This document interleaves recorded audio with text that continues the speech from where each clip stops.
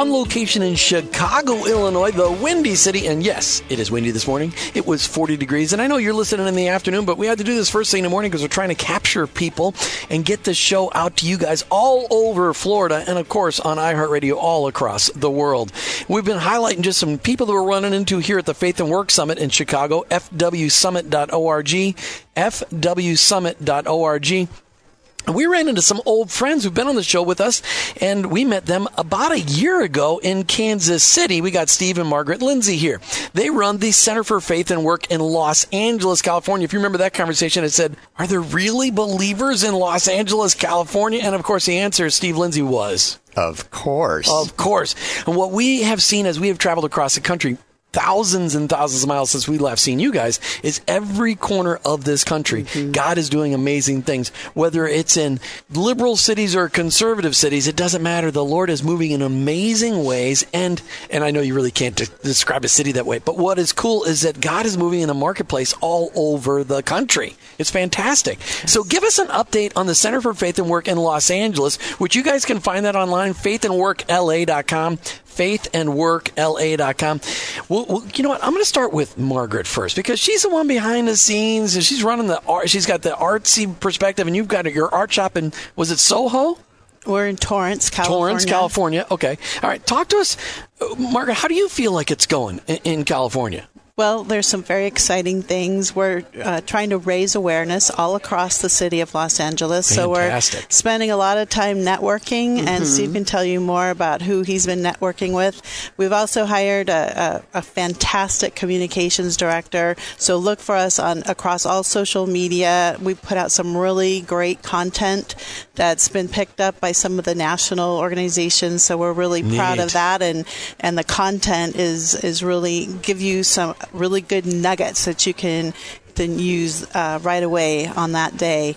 And we've been teaching a 6-week class, and then we're preparing for our conference, which will be next April. So save the date, April 6th of next year. We're partnering with Tapestry LA, which is a very big church in downtown LA. They're letting us use their facility, which is a renovated warehouse. Nice. Beautiful worship space that we'll be having our conference. And what will that conference be like? What are you guys going to be doing at the conference? We have 3 speakers lined up for sure. Amy Sherman. Nice. Ann Bradley from the Institute of Faith, Work, and Economics on the East Coast, and Chris Brooks from Detroit. Excellent. We'll all be coming to He's Los the only Angeles. one that hasn't been on the show. Chris Brooks. I've tried to get Chris Brooks on the show. He's amazing. He's a busy guy. He is. And we are so fortunate to have all 3 of them coming to Los Angeles next April. Oh, congratulations. And Amy Sherman and Ann Bradley. Ann Bradley, probably one of our top 10 guests. Just love because she can take really complicated principles and break it down into 8th grade. So that we get it. So that I understand. Steve Lindsey, you talked to, you're a year and a half into this now. Is that how long it is? That's right. How do you feel about what kind of impact are you starting to see the Lord doing in the marketplaces, the workplaces all over Los Angeles? Oh, it's always the individual stories when you talk to people and you get them to make the paradigm shift internally, where they start to just reflect on the bigger story that the gospel is in, and start to take the everyday things of their careers and so many different diverse examples of that. We're in a group that has a neurologist, and she had some administrative skills, and then she was asked to step up and use some of those administrative skills in the hospital. And then she realized, I actually like that. I love medicine, but I like administrating. And then the chief of staff of the hospital, the medical officer, ended up shifting jobs. And they said, would you apply for this? And she said, no, I have little kids. I could never do this. And, right. And then she came to our conference. And right in the middle of this, like trying to think through her own priorities as a parent and having this amazing career that was going on, and then trying to navigate what's really important in life to be offering myself to with God. And in that conference, she walked away realizing our life's work is kind of the big thing God has called us to. And I have this opportunity as an administrative officer of the hospital to have influence and shape the work and the institution for God's glory.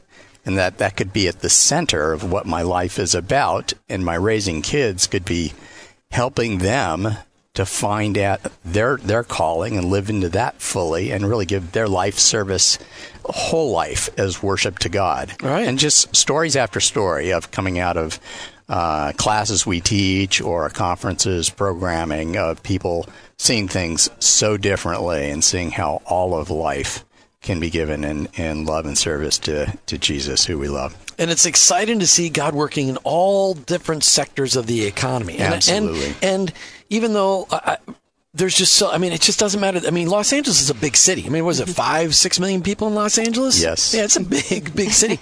Give or take a few. Aren't you, have you been amazed at what God is doing and how you run into people like, oh, God's already prompted them to look at their work differently? Do you get amazed at conversations you have where, hey, you aren't connected to the Center for Faith and Work in Los Angeles. How'd you know that stuff? Yeah, absolutely. Yeah, God's always 3 steps ahead of you in the process. So the people that you're running into, you're catching them midstream and then just adding to the conversation, really. Margaret, Lindsey, you work in the art world. You are a creative genius, and you get to work with people who God has given that ability to work with their hands and their minds to create really cool stuff. How have you seen this whole focus for you guys on faith and work? How has that impacted the area that you get to work in every day? Well, I try to encourage everyone who is an artist to continue and to take that next step, because whether they know it or not, they are living out the image of God in their lives by being creative and by just walking into that. So I try to encourage everyone to take the next step in their creative process, creative journey. And that's kind of how I view it.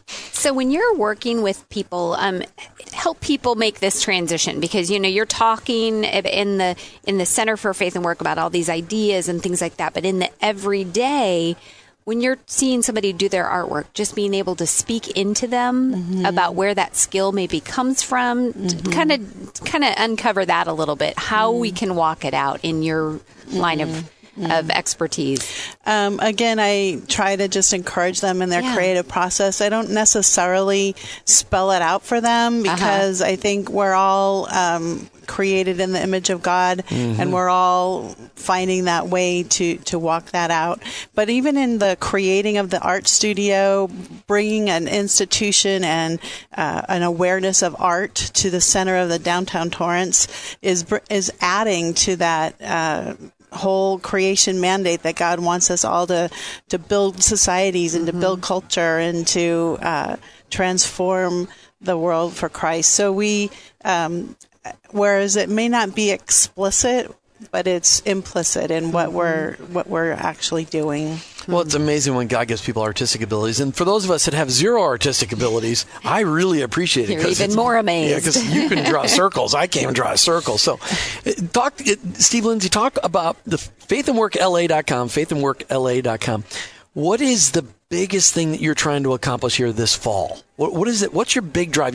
Margaret mentioned the 6-week class. What's that all about? 6-week class, we take people through what's often referred to as the 4-chapter gospel, which instead of just looking at the Christian faith is existing for understanding our sin and the effects of that, and redemption in Jesus Christ is the solution for that. We put it in the context of what were we created for originally? Right. And how does all of our life's work and the shaping of God's creation for His glory fit into the story? So the 4 chapters: creation, fall, redemption, and then finally restoration, the culmination of God's kingdom in the next age, and how it's all going to be restored, including everything in this life, and all of work and creation is going to be restored and redeemed. So we help them find themselves in that story. So 4 of the weeks are dedicated to those 4 themes, and then we added 2 weeks where we talk about calling, what's the nature of a call, who's the caller, and how's that different than just your daily job, and how does it overlay your daily job? So you can find yourself with God in your job that way by identifying calling. And then lastly, we talk about this concept of exilic discipleship. Well, what's that word? Well, that word is people that are writing a lot about public theology. How do you live your life in public faith? They reference back to a lot of scripture that talks about the nature of the Christian life as being one of exile, where we are in a world that is full of people that are not redeemed, and yet we're living for redemption and learning to live that out with our faith. Steve and Margaret Lindsey with the Center for Faith and Work in Los Angeles, California. Thanks for being back on iWork4Him. Thank you so much. You've been listening to iWork4Him with your hosts, Jim and Martha Brangenberg. We're Christ followers. Our workplace, it's our mission field, but ultimately, I work for Him.